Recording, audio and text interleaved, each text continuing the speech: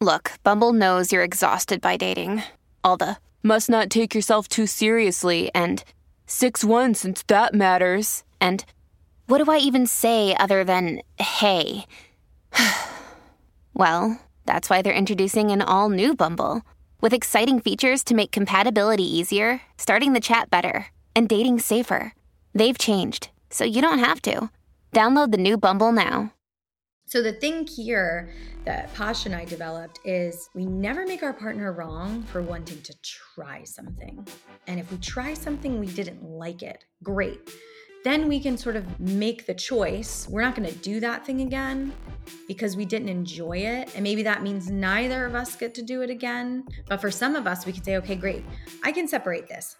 I don't ever want to do that thing again. It didn't excite me. It didn't fulfill me. I don't think like I was comfortable with it, whatever the case might be. But still saying that your partner could go do it. Welcome back to Open Late Podcast. I'm your host, Jessica Spandiari, and this is our second episode of this week. It's a bonus episode. It's essentially a part 2 to what was released on Wednesday, episode 61, which is all about how to dip your toes into the polyamory pool, how to get started on your non-monogamy journey, how you and your partner or the people that you're dating can navigate this new open road if you're new to it. So I wanted to include some additional sort of tools and tips for you, especially if you have started on this journey now. In the previous episode, I chatted all about sort of resources and education and sort of getting to know and understand yourself, those wants, needs, and desires, seeing if they match up with the partner that you might have, and then get going. So we talked about starting slow, right? Like going to a play party and watching, like having that sort of understanding and that agreement that we're just going to go be voyeurs and just see the sights, or going to bars, flirting with someone and coming home, seeing how that feels. Or if you're uncoupled, like how does it feel to date or be like romantic or intimate with like multiple people at once, and like letting them all know about each other. So this is how we start. This is how we start to walk down that line. And I wanted to include more about what happens once you're there, right? So, one of the things that we talked about was the quiz that we created. Now, there is another resource that we have at Open Late that's free, and it is our Open Talks community. Right now, it's essentially a WhatsApp chat where other like-minded people who are starting out in non-monogamy and starting to practice share their stories, their insights, and ask questions. And a lot of them I will answer right there so that we have a community and everyone can be learning from one another.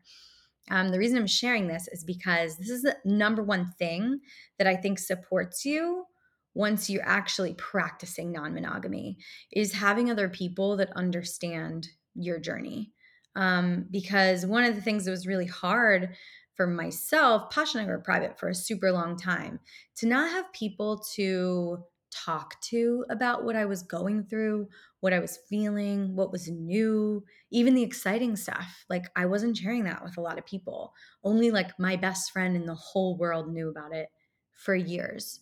So there's a bit of isolation that happens. And I imagine for so many people, if you don't have the privilege or the ability to be out to your family, to your friends, to your community, to your work, you can start to feel like isolated. And also, what that does is helps us feel unseen, like we're not a part of something bigger. It could help us feel like we're doing something wrong, or, make you feel more like that. So being a part of a community doesn't have to be this one, but finding other people that are non-monogamous or polyamorous, so that you can actually ask questions and feel understood along your journey, because so many new things are going to come up with all of these new experiences and emotions. It's so important. So that is a big part of what I wanted to share. So whether it's meeting people on fields and starting to, create friendships, that aren't about romance or, sex, or going to parties together, but even just like going to get coffee, going on a walk, like asking, the dating history of another couple who has recently opened up, and just sort of getting all that insight. Again, it's a lot of talking, but I feel like that's so, so valuable. Another pitfall to avoid, and we sort of mentioned this earlier in the way that I said it's really hard to style match with your partner if you are coupled, right? That's my experience. So Posh and I, many times, we're not interested in the same people. And of course, I'm bisexual, or I identify as queer, and he doesn't. He's heterosexual. So I could date anybody. He's only interested in dating women. So there's a difference already right there inherently, that we're going to be attracted to different types of people, and finding the same type of person or having the exact same style in how we want to date. It's just kind of hard to do. And it's also unreasonable to expect that that would happen if you have a primary partnership. So I want to build on this a little bit from the last episode. This starts to lend itself into a big pitfall, which could be making your partner wrong for you not liking something. And I want to sort of talk about this in the way that I know a lot of people do it. A lot of people feel like, oh, this made me really upset, or it triggered me. And so you might in turn project that your partner did that, and that you don't ever want them to do it again because it's so harmful to you, right? Not being able to separate that, like, that's their action and maybe that wasn't their intention, of course, but this is your experience as an emotion. And this gets kind of sticky because on one hand, of course, you want to communicate that this is a trigger and you don't want to cause any further trauma. But also being on this journey means that you're like going to be actively working on things and working towards clearing a lot of that trauma. So how else do we clear it unless we start experiencing things that will bring it up in us so that we can work on it and then get past it, or go through it essentially. So the thing here that Posh and I developed is we never make our partner wrong for wanting to try something. And if we try something, we didn't like it, great.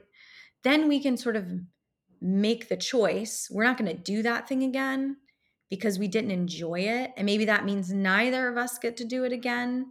And that's fine if that's what you feel like you need. But for some of us, we could say, okay, great, I can separate this. I don't ever want to do that thing again. It didn't excite me. It didn't fulfill me. I don't think like I was comfortable with it, whatever the case might be. But still saying that your partner could go do it. That's another option, right? But what you want to avoid is making your partner wrong for wanting to try something new. So that first time is just like sampling it, right? It's like you go to a buffet, you've never had this type of, whatever, vegan cheese before. You put it on a cracker, you pop it in your mouth. Maybe your partner was like, you should try this, it's amazing. You try it together and you're like, I didn't like that at all. You're not going to get upset with your partner for suggesting it, right? Or for them saying, I really want to try this cheese, so let's go try this cheese. That first time warrants like no faults or, punishment. So we want to avoid that because just as we can't really see the future, neither can our partner. So they can't really predict what we're going to like. Or, people that we're dating that might not know us very well. So there's that. You never want to make your partner wrong for wanting to try something. Because what will happen too, if you start going down that road, is you're going to be uncomfortable and they're going to be uncomfortable sharing their actual desires, sharing their actual fantasies, because there's going to be fear there of judgment, right? And these relationships are moving towards expansion. They're moving towards more freedom, more full expression of oneself, and holding space for your partner to do the same. The future is a hefty responsibility and not one that we take lightly. But then taking things lightly has never been what Hefty is about. That's why we've created the Hefty Renew program that turns hard-to-recycle plastics into valuable resources like park benches and building materials. To participate, simply fill up an orange Hefty Renew bag with accepted items, tie it up, and drop it in with your regular recycling. That's it. It's that easy. It's time to rethink recycling with Renew. Particular valued resources may vary by geography. More info available at heftyrenew.com. It's time for today's Lucky Land horoscope with Victoria Cash. Life's gotten mundane, so shake up the daily routine and be adventurous with a trip to Lucky Land. You know what they say, your chance to win starts with a spin. So go to LuckyLandSlots.com to play over 100 social casino-style games for free for your chance to redeem some serious prizes. Get lucky today at LuckyLandSlots.com. Available to players in the U.S., excluding Washington and Michigan. No purchase necessary. VGW Group. Void where prohibited by law. 18 plus. Terms and conditions apply.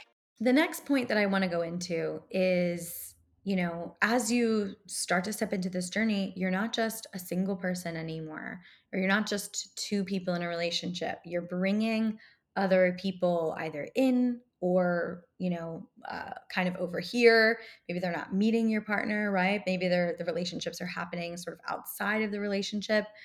But these are, as Jessica Levity calls it, whole ass people. And those people have feelings. They have wants and needs and desires, right? So as you're starting to engage with anyone else other than your partner, you want to take care of them the same way that you do your partner. Now, there are different things here that will come into play, like hierarchical polyamory and primary partnerships, sort of having like a higher weight or priority to them, right? We try not to have that, but inherently we're a married couple. And so anyone else coming in doesn't have that same privilege. A lot of people call it like, that primary partnership privilege that we have. And we try to treat everyone as equal and give them all of the same sort of abilities and access that we have, sort of inside of our relationship. I'm maybe a bit more fluid in that than Pasha is. He's definitely more like, okay, we're primary partners. And he kind of looks at it like there is a hierarchy there. But when Lauren was in our relationship, it was very much like I wanted him to sort of treat us as equals. And she was such a part of our lives that she was considered in like many major decisions and things like that. So, for many people just starting out, you're not going to be jumping right into the deep end of a triad. But it's important to note, if you're going to have that first threesome, who is this other person? What type of experience do they want as well? Do they want more casual sex, or are they looking to actually date you as a couple? Do they want to be able to sleep over, right? Do they want to be able to spend time with you both individually? Or is this like a package deal only, right? So really getting clear on, is this a good fit for all three people that are involved? So I think the more that you sort of take care of all the other people that you're going to be bringing into your life and spending a lot of time with, and making sure that it's in line with everything that you want to create and in line with everything they want to create, you're going to have much more success than skipping over those steps of actually finding out, what's this person's motivation? Who are they? And stuff like that. So, if you are up for more like no strings attached, casual sex, we just like want to have a good time, amazing. Because there are so many people out there that want that too. Like I was just having this conversation the other day with Leanne from Polyphilia. Like I'm in a place where I just want to like be a unicorn. Like, please, there's so many people on the internet who are like, we don't want to be your unicorn. Bi girls don't want to be like your threesome experience. And I'm like, actually, I do. I would very much like that experience, because I'm in a place where I don't want extra responsibility. And, I'm just looking for like fun and creativity and to like make someone's year maybe. So just really understanding that if you're not ready to care for a third person as a part of your lives, then communicate that before, first threesome is had, or before you start seeing someone, if you want it to be casual, not realizing that they might want more. This kind of brings me back to the beginning, back to the basics. In the very beginning of Wednesday's episode 61, all about how to navigate dipping your toes into non-monogamy or polyamory, right? What are the first steps? How do we start doing it? I talked to you about getting clear on what you want out of it What are your wants, needs, and desires? Do that relationship audit, right? And I want you to revisit that. So having strong points in the relationship for check-ins and making sure that everything is still in alignment and on the same page. Because now that you're on this journey and you're going about it, maybe you're dating, maybe it's been 6 months, maybe it's been a year, maybe you've had a couple of experiences, and it's time to sort of regroup and assess. Is this filling the kind of wants, needs, and desires? Is it fulfilling these needs that we had? Do we want to pivot? Do we feel ready for more? Do we feel ready for something else? Because you don't have to trudge ahead. If you find something that you like and that works, you might sort of stay monogamish for a while. Maybe you can reassess and say, okay, are we ready for more? Do we want to have more fully open experiences where we don't have to tell each other before it happens, or it doesn't have to be premeditated, but it can be more spontaneous? That was our evolution. And then we became fully open without the need to sort of like prepare and plan and have permission and things like that. So as you're going along, it's coming back around. It's checking in. Are we doing this from a place where it's generating energy in our relationship? That was always a big check-in for Pasha and I. Is this adding to our connection with each other? Which for us was a real thing. If I would go date somebody else outside of, my relationship with Pasha, a man that he never met for years, that I would spend time with, I would come back and my connection with Pasha would deepen every time, because you can actually appreciate, because there is a difference. You can really appreciate what you have when you experience something totally different. Doesn't make one better than the other, it actually makes them both unique and special. But because there's contrast, you can see it. And so for us, it was that check-in of like, cool, are the people that I'm dating or spending time with adding even to our relationship, even though they've never met and they might never meet? So is it generative? Are we sort of meeting our goals? Are we still using our North Star, right, of our relationship, like our guidance system? And if not, cool. Where do we need to reassess? So I recommend putting checkpoints even on the calendar. Maybe it's twice a year. And as you go about this journey over time, maybe you're using like different tools in the beginning and different tools in the middle, but circling back around, and know that you always have these episodes here for you as a resource.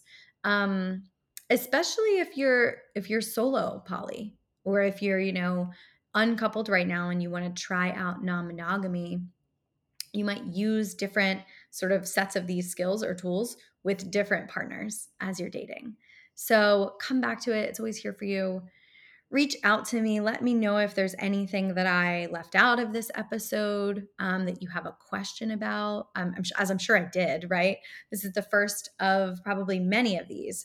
So I really do love when you rate and review the show on Apple. You can even use the Apple reviews as a way to tell me what you want to hear more of, to ask questions. I'll answer them on these episodes. So don't hesitate to do that. And of course, make sure you're following us on Instagram and TikTok. We do a lot of really fun, funny, and educational content in those spaces. And I will link all the resources that I always talk about in the show notes. But I think one of the most valuable ones for you, if you're already in this journey, is going to be our group. It's a free WhatsApp group called Open Talks. And it's a way to feel like you are a part of the community and like you're not the only person in the world, or maybe in your town, right, that is dipping your toes into the polyamory pool. So with that, I will leave you. I love you all and appreciate you so, so much. And I will see you next week.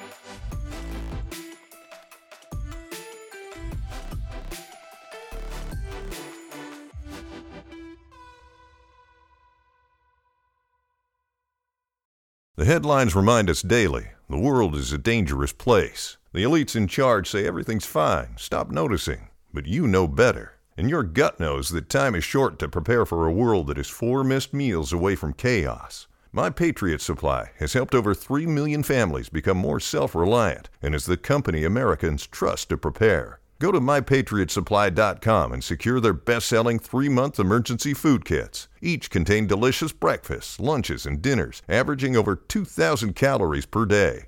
Secure at least one food kit for each family member. For a limited time, save $200, plus get free shipping on all their Ready Hour 3-month emergency food kits. You're not ready if it's not Ready Hour Foods. My Patriot Supply also has solar power generators, water filtration units, biomass stoves, heirloom seeds, and critical survival gear. Shop MyPatriotSupply.com today.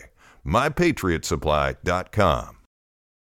Hello, it is Ryan, and I was on a flight the other day playing one of my favorite social spin slot games on ChumbaCasino.com. I looked over at the person sitting next to me, and you know what they were doing? They were also playing Chumba Casino. Coincidence? I think not. Everybody's loving having fun with it. Chumba Casino is home to hundreds of casino-style games that you can play for free anytime, anywhere, even at 30,000 feet. So sign up now at ChumbaCasino.com to claim your free welcome bonus. That's ChumbaCasino.com and live the Chumba life. No purchase necessary. VGW Group. Void where prohibited by law. See terms and conditions. 18+.